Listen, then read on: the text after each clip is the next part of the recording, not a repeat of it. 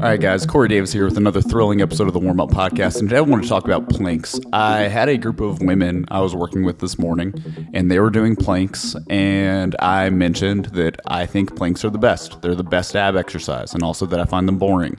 And I sometimes don't program them because I'm personally bored. And I assume that if I'm bored watching people do it, they're probably bored actually doing it. So I don't program them for a while, and then I come back to them. And one of the clients on there mentioned, like, yeah, I've heard people talk about that they're the best. You know, why do people like them so much? You know, like fitness professionals. I imagine if you ask a bunch of fitness professionals, what's the best core exercise? For the most part, they'd probably say plank. That's probably the most common answer. Someone would probably give you some douchey answer like 3 sets of putting your fork down, or, you know, maybe they just have some like incredibly difficult exercise that they would have instead. I think I actually wrote an article for T Nation about the L-sit, and that was kind of my thesis, was like, here's a much harder one. Here, it's a different answer for you. And that's partially because writing that to other fitness coaches, not to like everyday people. If I wrote it for Shape Magazine, I would write about the plank probably.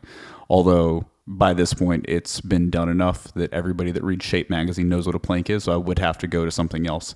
And so I'd probably be like a full range of motion side plank or something like that. Something that would get the people at Shape Magazine excited. That's a separate podcast. That's about modifying your message so that people will listen to it so you can find a following. I mean, that's a different podcast subject. I'm going to actually share it with you because you're already listening here. I've already got you. I don't know what I did to hook you, but you're already listening. Unless you're Brame and you're just listening to this because you helped me edit a podcast, in which case, I'm sorry. This is boring. So planks, why do people like them? So planks are great because the primary thing your core should be doing as a function for you, a human being, is helping you stabilize a position. So a plank does that. A plank is where you lock into a position and gravity and your weight tries to pull you out of it. And you go, no, I'm going to stay right here. And that's rehearsing what you need your core to do when you like squat heavy or deadlift heavy. And you're picking something up and moving it around, and you need to not break yourself.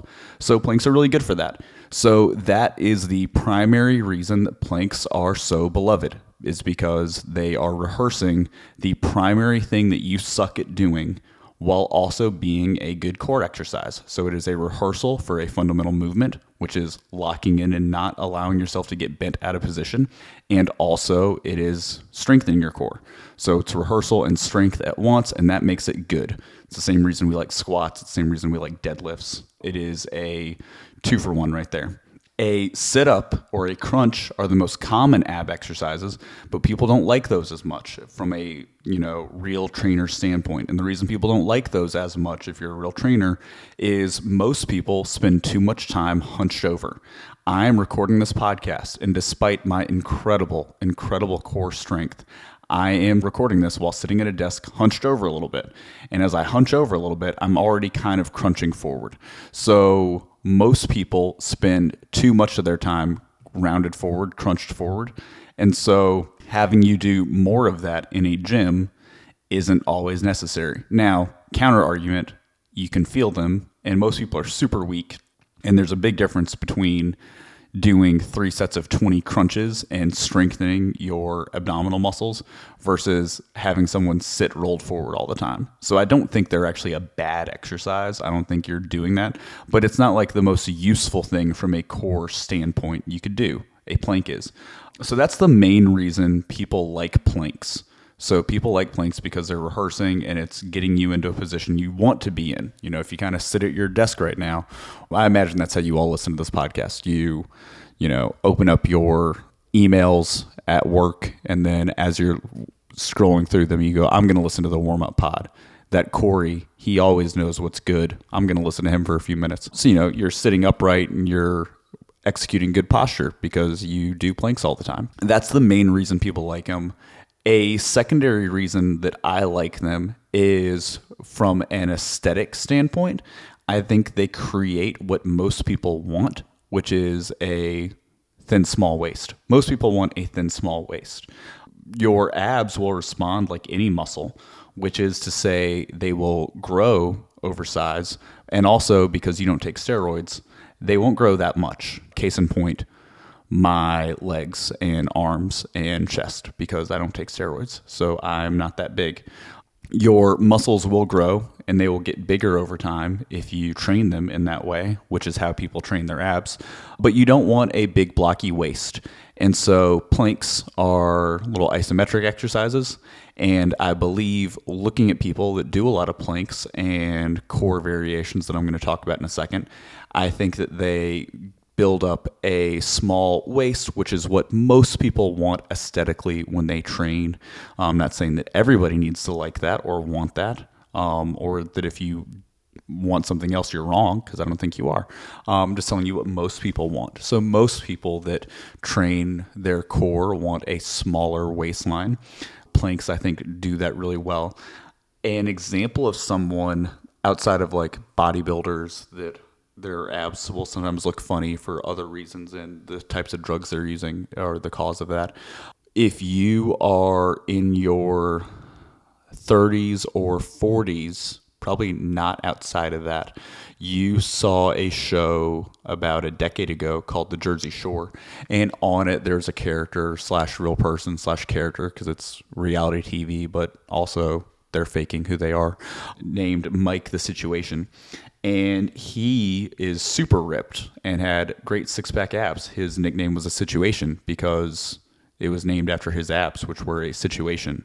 I don't really understand what that means, but that was where the nickname came from. I remember watching episode 1. And if you look at him shirtless in those old photos and videos from Jersey Shore season 1, you'll see that he almost looks like he has love handles, but he doesn't. What he has is super developed obliques. So your obliques are those muscles on the side of your stomach, on the side of your abs.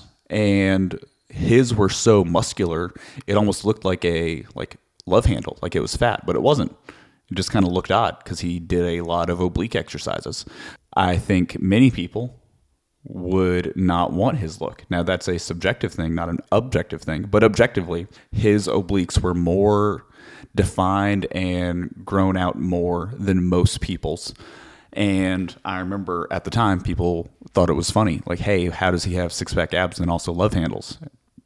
And he didn't. He had six-pack abs and was ripped everywhere because that's how it works. Spot reduction is not a thing. Review other podcasts where I talk about spot reduction not being a thing. So that's why I like planks from a function standpoint. That's rehearsing what you want to do while strengthening. And then from a form standpoint, I think they're great because that's what most people want. Now, the downsides to planks and why I would also not do planks that often. I personally rarely do planks because I have a really strong core and I'm really good at planks. And if I hold a plank, even with perfect form, I can hold it for a really long time. So if you are someone who's done planks for a while, you might notice that you used to only hold it for 30 seconds and now you can hold it for a minute. And maybe you can hold it longer. Maybe you can hold it for a minute and a half, 2 minutes. It adds up after a while. And so eventually I like more difficult plank variations, I would call them, that require you to not have to do it as long because they're so hard. So I think if you asked me to, I could hold a plank for 3 sets of 5 minutes with pretty good technique. I'm sure someone could walk by and like, oh, your lats aren't as engaged as they could be, or your butt's slightly too high, or something like that. But overall, good technique for 3 sets of 5 minutes. And that would take a significant portion of the amount of time I've dedicated to training. So I like more difficult things, with my favorite more difficult thing being L-sit variations or any sort of postural thing where I'm lifting my legs up off the ground. So obviously like a 6-inch hold or a V-sit hold or like a yoga boat pose would all be like regressions from that L-sit hold, which is my favorite. L-sits are super tough and super hard and do not take very long at all to light up your abs. You just need to build up to them because right now you can't do an L-sit. You would try to and start and you would fail immediately and your hip flexors would cramp up and you would cry and curse at me. And I don't show it, but I'm sensitive. I don't want you to yell at me and curse at me. But that's where I like to progress people. So my first progression out of a plank is an RKC plank, the Russian Kettlebell Club plank, where you basically just contract and squeeze really hard. And then from that point on, I'm trying to get people on my like plank part of the workout. Y'all can't tell because this is not a video podcast, but I did air quotes when I said plank portion. The plank part of the workout, I want to get you to something like an L-sit or an L-sit variation of some sort that is harder so that we can still do like 3 sets of 30 seconds or 3 sets of 45 seconds or 3 sets of a minute and get a good workout in. Once you're past the point where 3 sets of 1 minute on a plank is hard.